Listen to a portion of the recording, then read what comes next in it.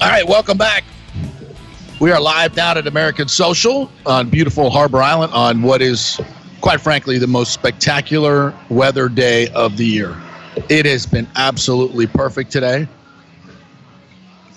Excuse me. Hope you didn't hear that over there. They just brought us our $5 burgers. You know, Tony, you need to take a picture of that. I will. Since I already destroyed mine. Yeah. That's a regularly like $15 burger here, and it's worth it. Yeah, it's a $15 burger. It's $5 today. A $15 burger is worth it, but the ones here at AMSO, I mean, it's real Angus beef. Yeah. You can taste the Angus beef. Any burger you can get an egg on it. That's right up my alley. See, I didn't go for the egg. I'm not doing the egg on top of the burger. Well, you're the veggie guy. I'm the protein guy. Yeah, so. I'm a lettuce, tomato, onion guy. But these two little pigeons over here, these are bold pigeons. And we're not talking about women. We're talking about actual birds.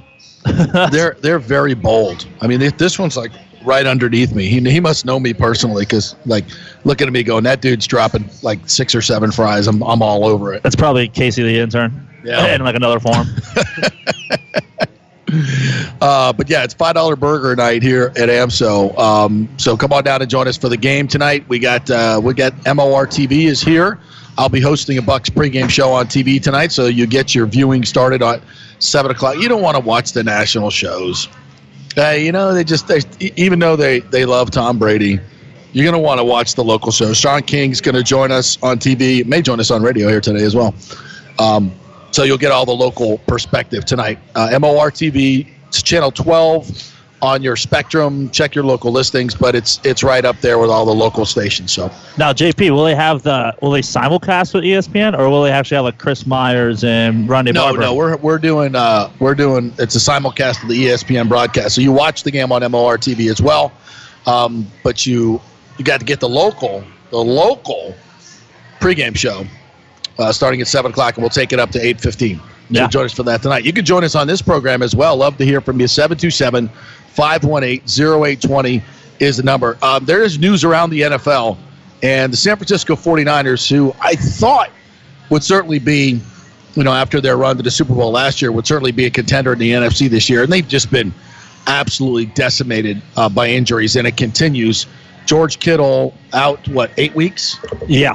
8 weeks. So, probably season ending. Yeah, season ending for him. I mean, Garoppolo has a high ankle sprain. He can't play. He's tried to come back twice, and he can't play. Yep. So they're Nick Mullins the rest of the way. Yeah. And, they still have found a way to win football games with all these injuries.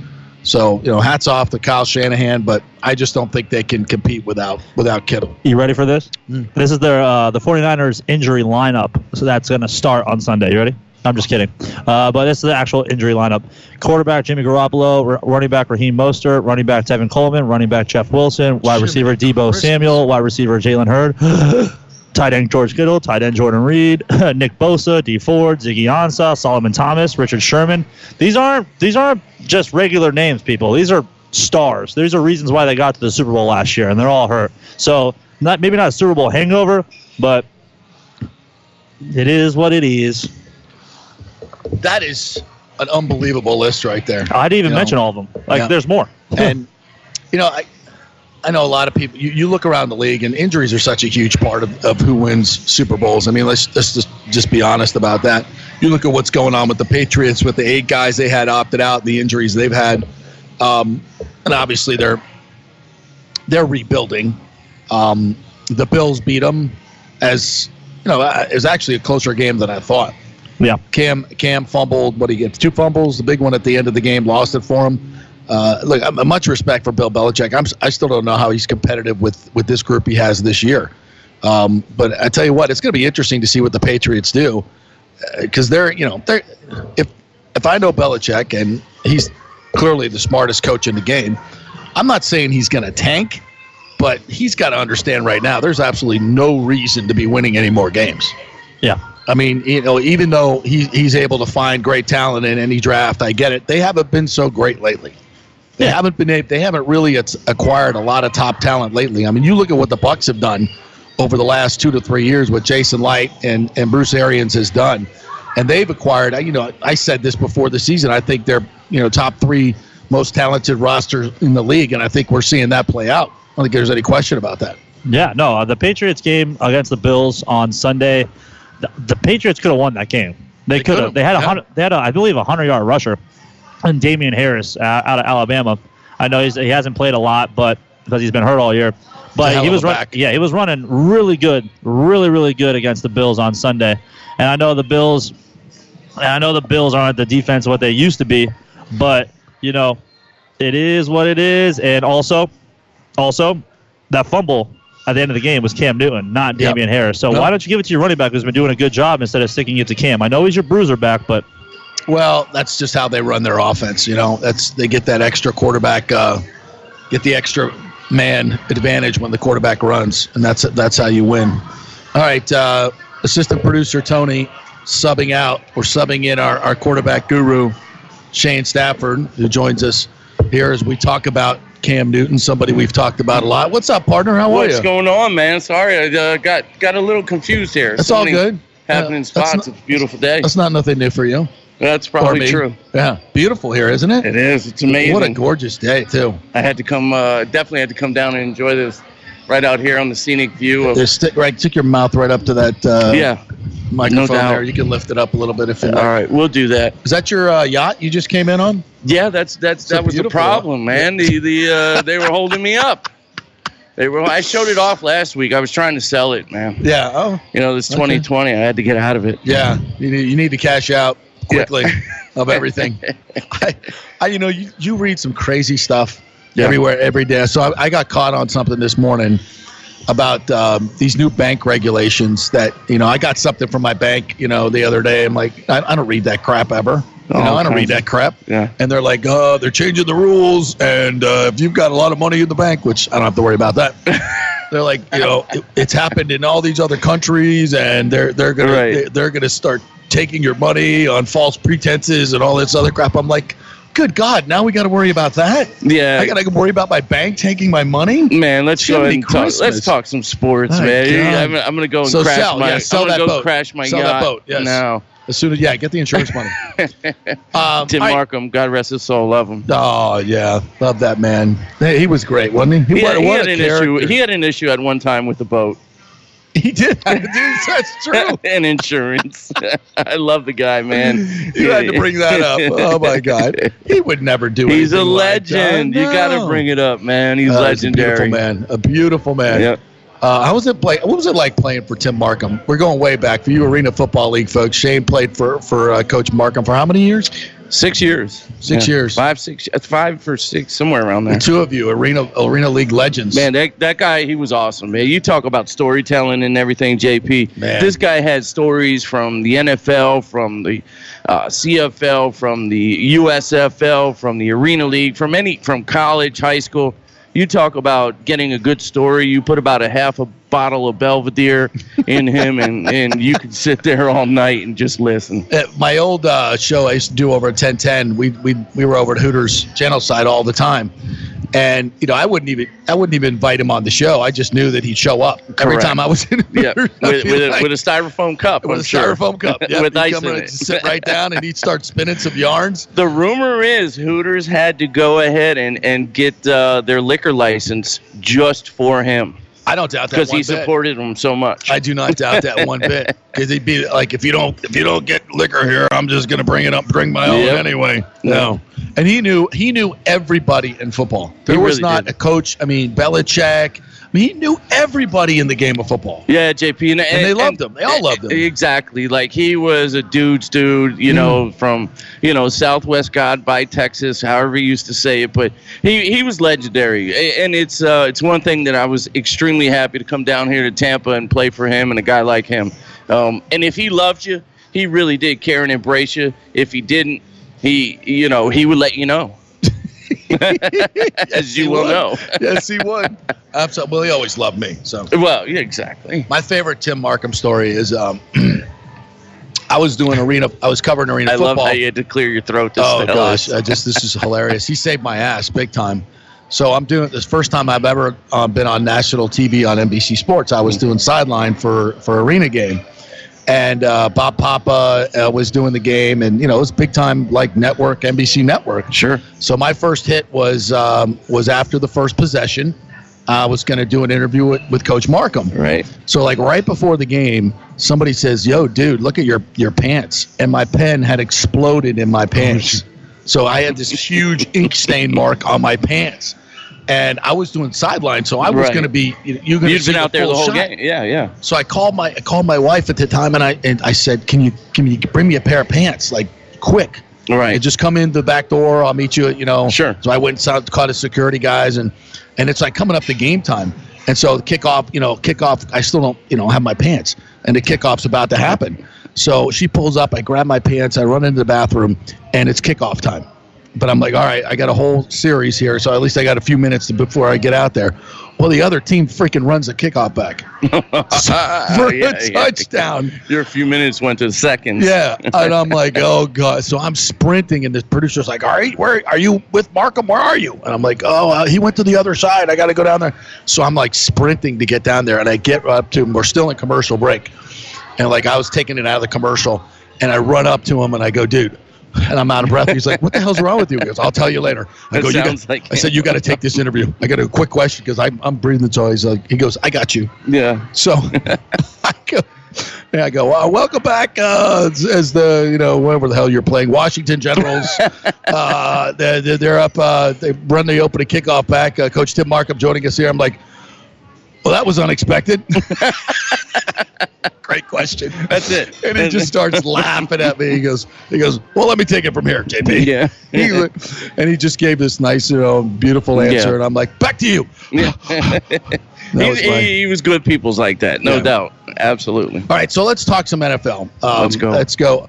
First of all, tonight, Brady versus Daniel Jones. I mean, in a game like this, Shane, when you're a prohibitive favorite, your offense has been hubbing. No Chris Godwin tonight, but you want to stay focused and go out there and get better tonight. What do you think Brady's message is to his team, and when you're such a heavy favorite?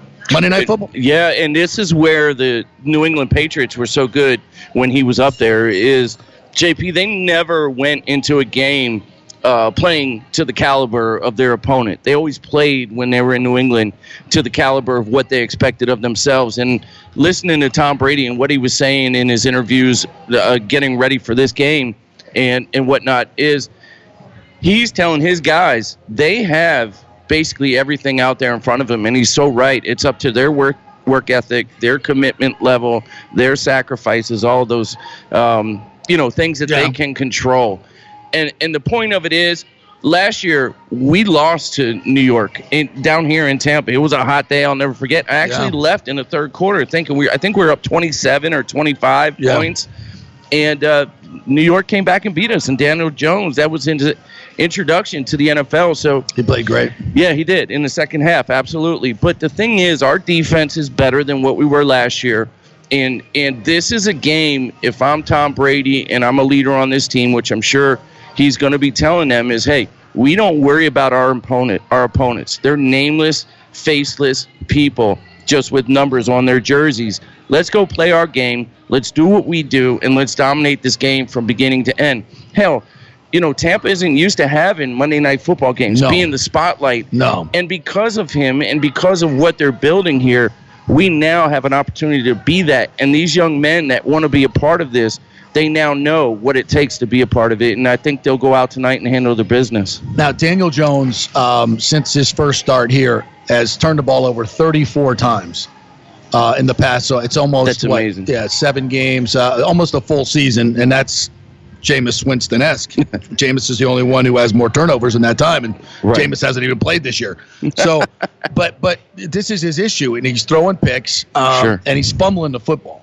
But this is, and people are starting to talk about, is this the guy? Mm-hmm. And he's going to face a defense tonight, and we just heard from JPP who wants to show the Giants what they gave up, and he's still balling. And I expect this is going to be a tough night for Daniel Jones. Will Hernandez is out with COVID designation. Their offensive line had to sit out of the building this week, but they'll be back to play. But this is going to be a tough task for this young man. How do you think he handles it? It's going to be tough for him. You're exactly right. There's no other way to put it there with that, JP, because this guy, I don't think he's being surrounded right now by great talent, nor do I think the coaching staff there in New York is putting him in great situations. They lost, a great offensive lineman. Again, they're Saquon Barkley. Saquon, I was just going to go there with him. Again, he's out. And, missing their best player who they went up and bought, I don't want to say bought, but picked, was Saquon Barkley, expecting him to be the guy that helps turn that team around. They're in a difficult situation. It's a tough time to be a New York football fan, whether it's the Giants or the Jets, for crying out. What are they, like 1-13 this year combined? That's disgusting, man. But I don't see it being a great game for him. I really don't. I see us going in there and hopefully doing what the great teams do, just like Kansas City handled their business, just like Seattle handled their business. Great teams beat terrible teams, and they embarrass them. So, what did you see from Tua yesterday as we move on to some of the other athletes? His numbers were pretty modest, 12 of 22, 93 yards, a touchdown. Of course, they didn't ask him to do much because the Dolphins defense was dominating the game. Yeah. I saw, I think, more action from some of the kids playing in the park with footballs yesterday and today on the way down here. Quite honestly, no, they didn't ask him to do much, but what's going on there? And there's obviously rumors floating around because they get Houston's pick for next year. Yeah. Are they testing him out? And I think it's wrong what they did to Fitzpatrick. I really do. I do. I truly do. I don't think it's the right time, and I do believe that if they really believed in Tua, they would let him go ahead and learn and get some time this year, here and there. But Tua is not the answer this year. This team, the Miami Dolphins, have a good defense. They've got abilities to make some noise in the playoffs and possibly upset somebody if, in fact, they're not winning the Super Bowl. They're not winning the Super Bowl. You're exactly. They got lots of picks. I mean, their future. I totally disagree with you. Yeah, and that's fine. And go ahead, that's make why your case. Finish. I interrupted you. No, you're absolutely right.